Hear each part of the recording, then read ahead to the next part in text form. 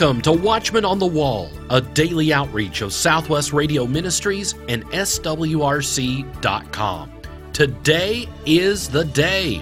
The Central Florida Prophecy Conference starts today and goes through Saturday at Cornerstone Baptist Church in Lakeland, Florida.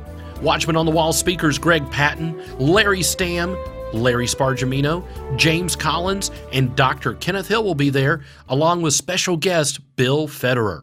Visit SWRC.com and click on Events at the top of the homepage for a complete schedule. The Central Florida Prophecy Conference, today and tomorrow in Lakeland, Florida. Register for free by calling 1-800-652-1144 or visit SWRC.com. Our host, Dr. Larry Spargimino, welcomes author Derek Gilbert to the program to discuss his new book entitled The Second Coming of Saturn, The Great Conjunction, America's Temple, and the Return of the Watchers.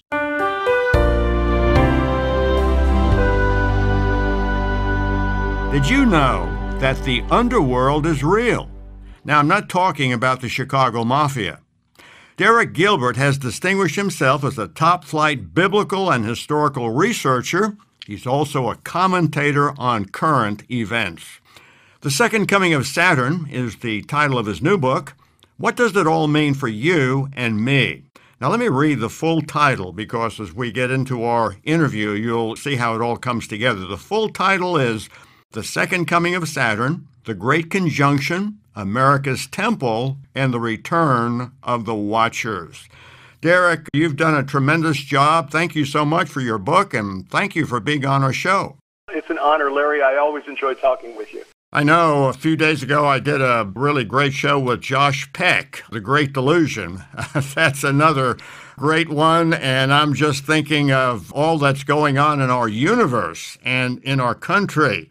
And I think if we are certainly biblically literate, and I want to be, and I know you are, I think we'll see something of where we are in history and on the eschatological timetable, where we're going and what we need to be doing. But as we start, on December the 21st, 2020, there was a conjunction of Jupiter and Saturn.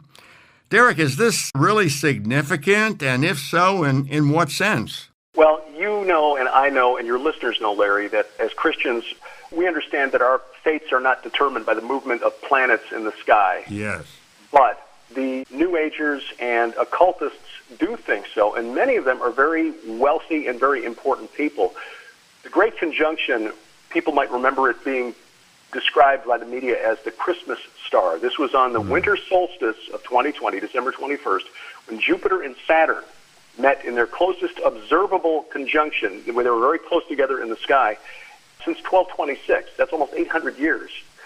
And they met at 0 degrees of the constellation Aquarius, which is significant because in the minds of astrologers signifies that we are now fully entered into the age of Aquarius. 50 years after the hit record by the Fifth Dimension, we are finally fully into the age of Aquarius.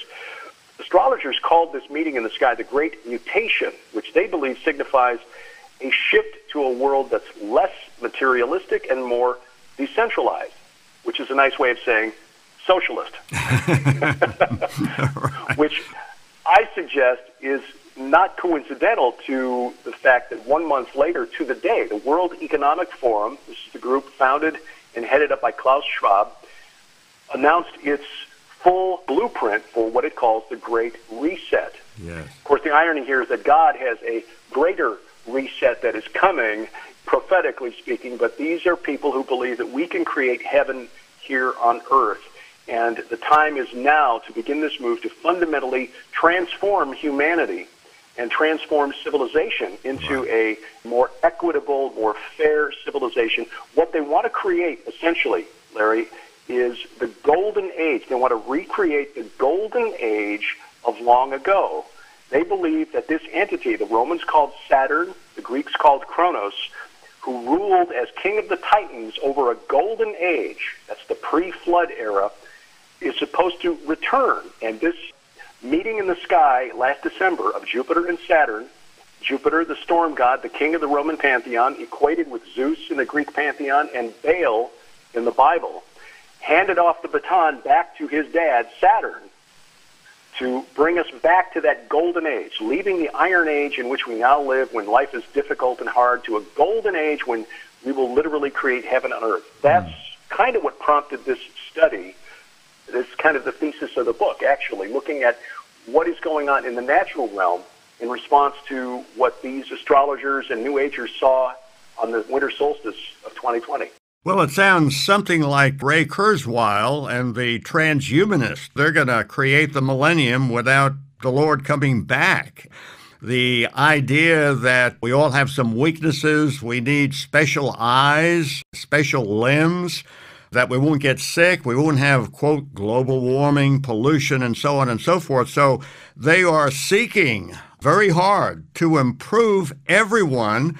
And as I was talking to Josh the other day about the UFOs, it seems like a lot of the stuff that's being channeled to those who have been abducted, it's the same kind of thing. The Space Brothers are going to teach us how to live, how to not make war, how to be better people. I mean, this whole thing seems all tied together in one big ball. It is, and in fact, the transhumanist movement, I'm glad you mentioned that, because that is part and parcel of this. The World Economic Forum believes that we are entering what they call the fourth technological revolution. Yes. And the goal is nothing less than the defeat of death, of overcoming death through technology. The problem with that, Larry, as I'm sure you realize, is that if they were somehow to overcome this, if they were to overcome the problem of death through technology, with human hearts being unregenerate as they are, there would no longer be any consequences in the natural realm for any choices we made. That would literally be hell on earth. It would not be heaven. Yes. It would be hell on earth. Amen. Ironically, when we see in Revelation 9, when the abyss opens up toward the end of the Great Tribulation period and those locust-like things, which I argue in the book, by the way, and I've mentioned in previous books, I believe that's the Titans of Greek mythology, the Watchers of Hebrew religion, the sons of God from Genesis 6. We know they're in the abyss, in Tartarus, 2 Peter 2, verse 4. That's what comes out at the end. And people will long for death, but death will flee from them. Right. I think if they get what they want, overcoming death through science, they're going to regret it before the end. So the Roman god Saturn and the Greek equivalent Kronos has taken different forms in different cultures. So tell us about Shemihaza. Shemiyaza was the leader of the Watchers. This is a class of angel. We see the Watchers mentioned in Daniel chapter 4. They've got great power, great responsibility, but a number of them, according to the book of Enoch, 200 to be precise, decided to rebel against God and swore mutual oaths with one another to go through with their plan to corrupt humanity. And they took wives. This is the incident briefly described in Genesis 6. So they corrupted the human bloodline by commingling their divine genetics with our human genetics. That resulted in the Nephilim, the giants who existed in the pre-flood era. They also taught us forbidden knowledge, things we weren't supposed to know. Well, Shemiyaza is named as the chief of the Watchers who led this rebellion. It's my belief that as the chief of the Watchers, and again, we see in 2 Peter 2, verses 4 and following, also Jude, verses 6 and 7, that these angels who committed, in the context of Peter and Jude's writings, it's clear that it was a sexual sin that was committed. Right. They are now confined in the abyss, chained in gloomy darkness until the judgment. That's when the abyss opens in Revelation 9. It follows, in my view, that if this fellow Shemiyaza is the chief of those who led the rebellion, he would likewise be equated to Kronos, the king of the Titans, who in the fake news version that the pagans absorbed, that he would be equated to the king of the Titans, Kronos to the Greeks, Saturn to the Romans, but known by a number of other names throughout history. But Shemiyaza is the oldest identity worn by this creature. Right. There are modern cults that venerate Saturn. They work to create a new golden age of humans, and they're thinking to do it by humans commingling with gods. Now, when we look at Genesis 6:4, we see that we have that in the scriptures. Now, I'm wondering, this idea of genetic manipulation, commingling of human with demons or superheroes, and then I'm thinking that, I guess it's the two major vaccines, Moderna and Pfizer. Originally, they were called gene therapy. Of course, that doesn't sound too good. We're not going to force people to take gene therapy. To take a vaccine sounds better. Is there any connection here with this? I mean, the mRNA vaccine has a lot of critics. Even the one who invented it is saying, hey, we need to go a little slow on this. So do you see a larger connection? Is this all tied together? Prophetically speaking, I think this is more to do with the mark of the beast in Revelation 9 than with trying to upgrade humanity. Just looking at it at its most base, which is the financial incentive. The love of money is the root of all kinds of evil, Paul wrote.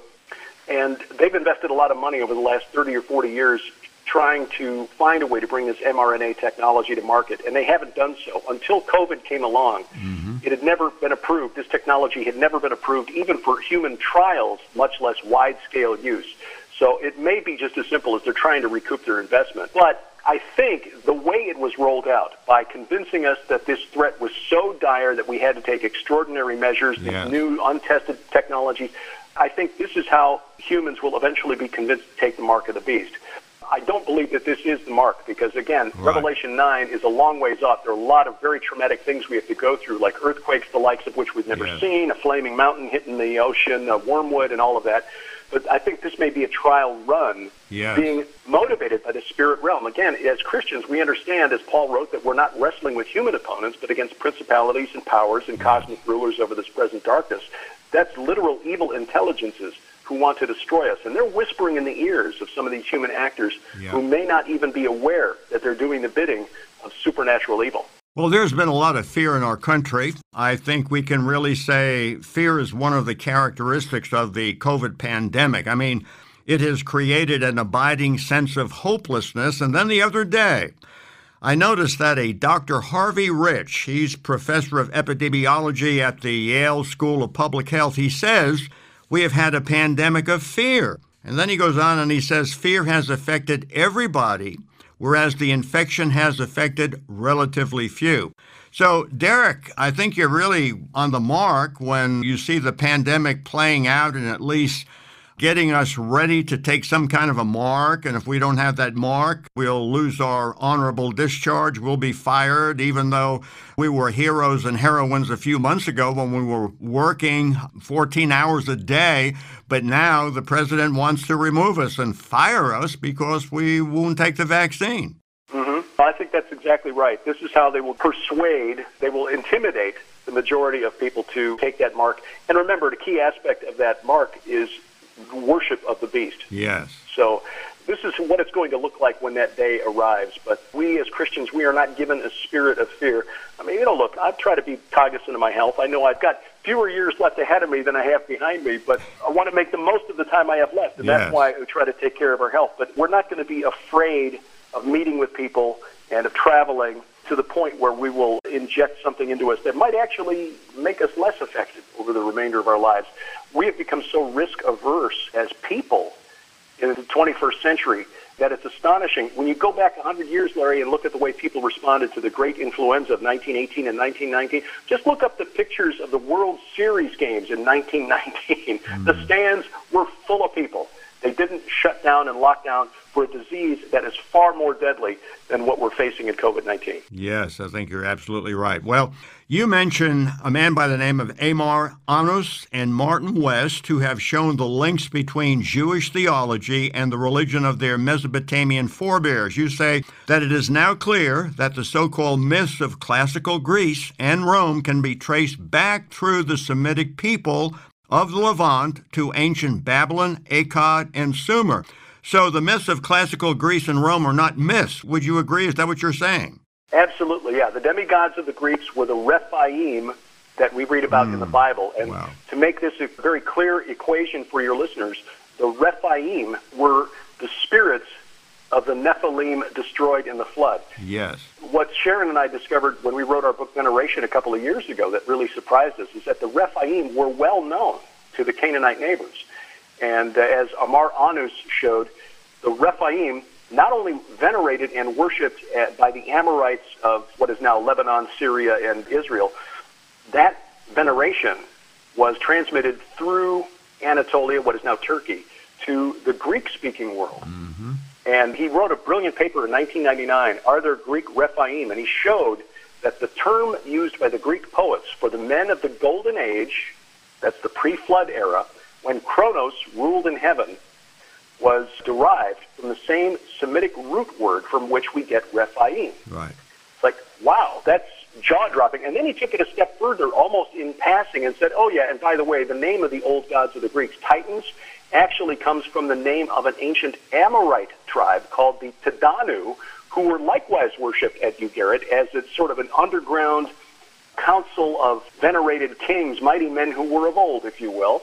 It appears that the kings of the Amorites, when they died, believed that if they did well enough in the current life and were venerated enough and had enough sacrifices offered to them in the afterlife, they could join this council of the Tadanu. So the Titans and the heroes of the Greeks, like Hercules and Perseus, we can trace that right back to the ancient Amorites who lived, and that was the culture that produced Abraham, Isaac, and Jacob.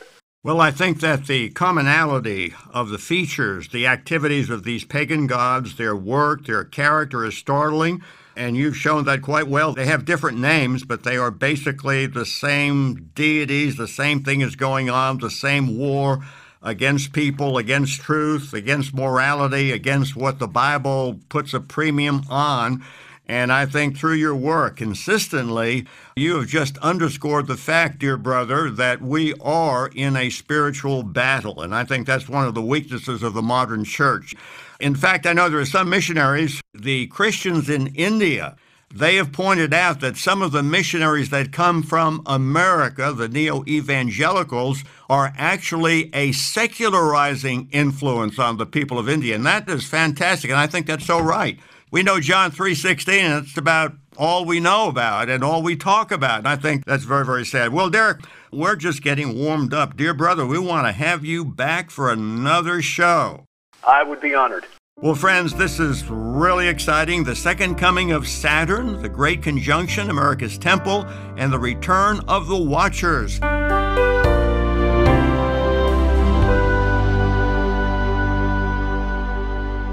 Derek Gilbert and Larry Spargimino will continue their look at the second coming of Saturn on Monday's Watchman on the Wall.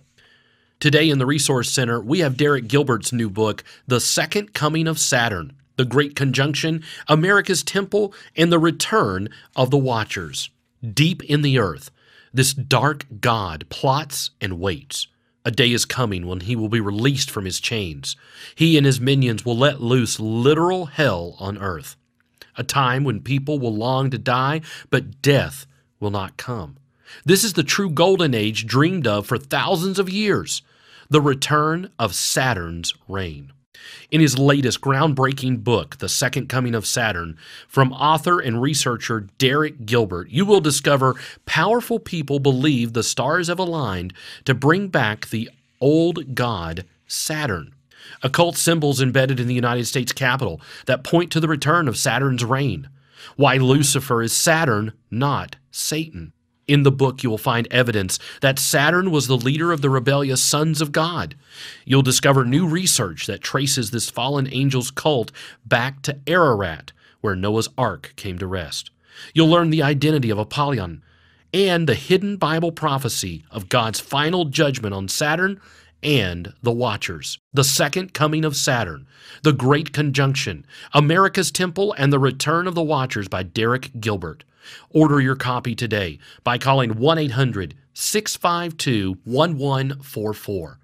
That's 1-800-652-1144. Or order online, swrc.com. That's swrc.com. Here's the author of the brand new book, The 12, Staff Evangelist James Collins. The Bible says in Revelation 20, verses 11 through 15, "And I saw a great white throne, and him that sat on it, from whose face the earth and heaven fled away. And there was found no place for them. And I saw the dead, small and great, stand before God.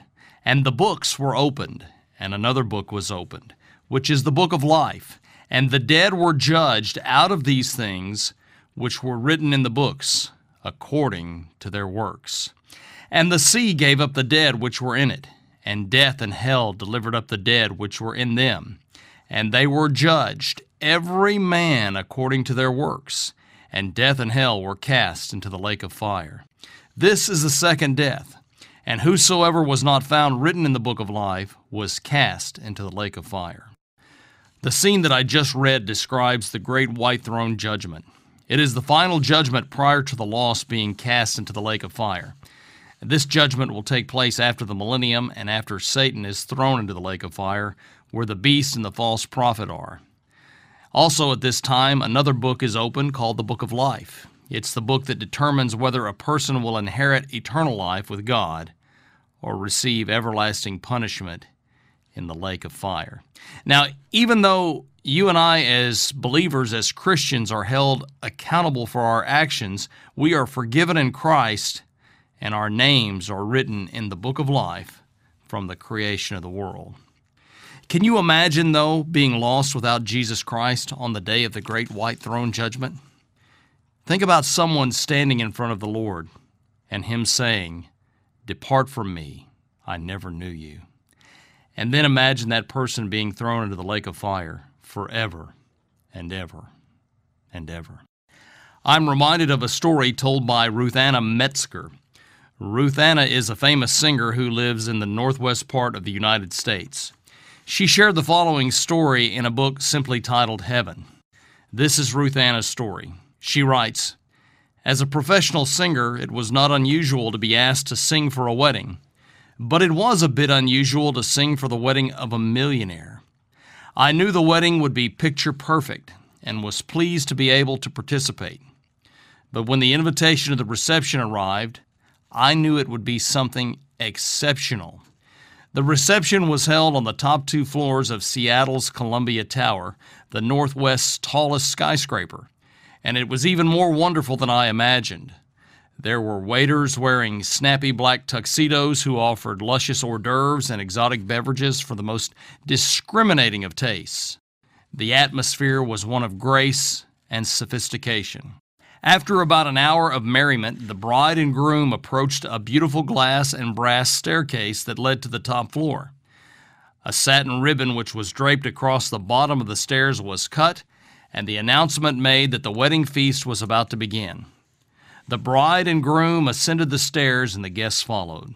What a lavish event of which to be a part. A gentleman with a lovely bound book greeted us as we reached the top of the stairs. "May I have your name, please?" "I am Ruth Anna Metzger, and this is my husband Roy Metzger," I replied. The gentleman searched the book. "I'm not finding it. Would you spell it, please?" I spelled it slowly and clearly. After searching throughout the book, the gentleman looked up and said, "I'm sorry, but your name is not here. Without your name in this book, you cannot attend this banquet." "Oh, there must be some mistake," I replied. "I am the singer. I sang for this wedding." The gentleman calmly answered, "It doesn't matter who you are or what you did. Without your name in the book, you cannot attend this banquet."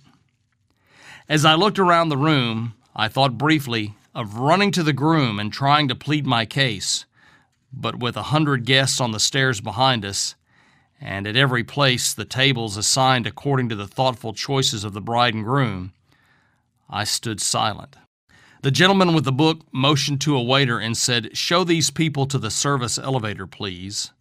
We followed the waiter past beautifully decorated tables laden with shrimp, whole smoked salmon, even gracefully carved ice sculptures.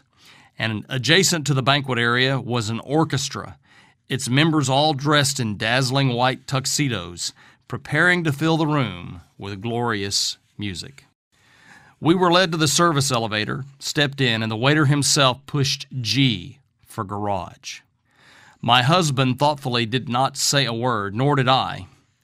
As Roy drove out of the Columbia Tower garage, we both remained silent. After driving several miles in silence, Roy reached over and gently put his hand on my arm. "Sweetheart, what happened?" he said. Then I remembered. When the invitation arrived for the reception, I was very busy and never bothered to return the RSVP. Besides, I was the singer. Surely I could go to the reception without returning the RSVP. As we drove on, I began to cry. I was not crying because I had missed the most lavish banquet of my life, but I was weeping because suddenly I knew what it would be like someday for people as they stand before the entrance of heaven. People who were too busy to respond to Jesus Christ's invitation to his heavenly banquet. People who assumed that the good things they had done would be enough to gain entry into heaven. People who will look for their name in the Lamb's book of life and not find it there. People who did not have time to respond to Christ's gracious invitation to have their sins forgiven and accept him into their hearts. Wow, friends, what a story. Listen to me. Listen. You have to have a reservation. There will be people standing at the entrance of heaven trying to get in. They'll say, "Lord, I sang in the choir. Lord, I was a Sunday school teacher. I gave money to ministry. I was a good person. I listened to Brother James Collins on the radio every day." And the Lord Jesus will say, "I don't care who you are or what you did. You don't have a reservation." Listen, I know I've got a reservation. How about you? The invitation is in your hands. Make your reservation today. This is James Collins reminding you that the Bible says the grass withers, the flower fades, but the word of our God shall stand forever. The Second Coming of Saturn, The Great Conjunction, America's Temple, and the Return of the Watchers by Derek Gilbert.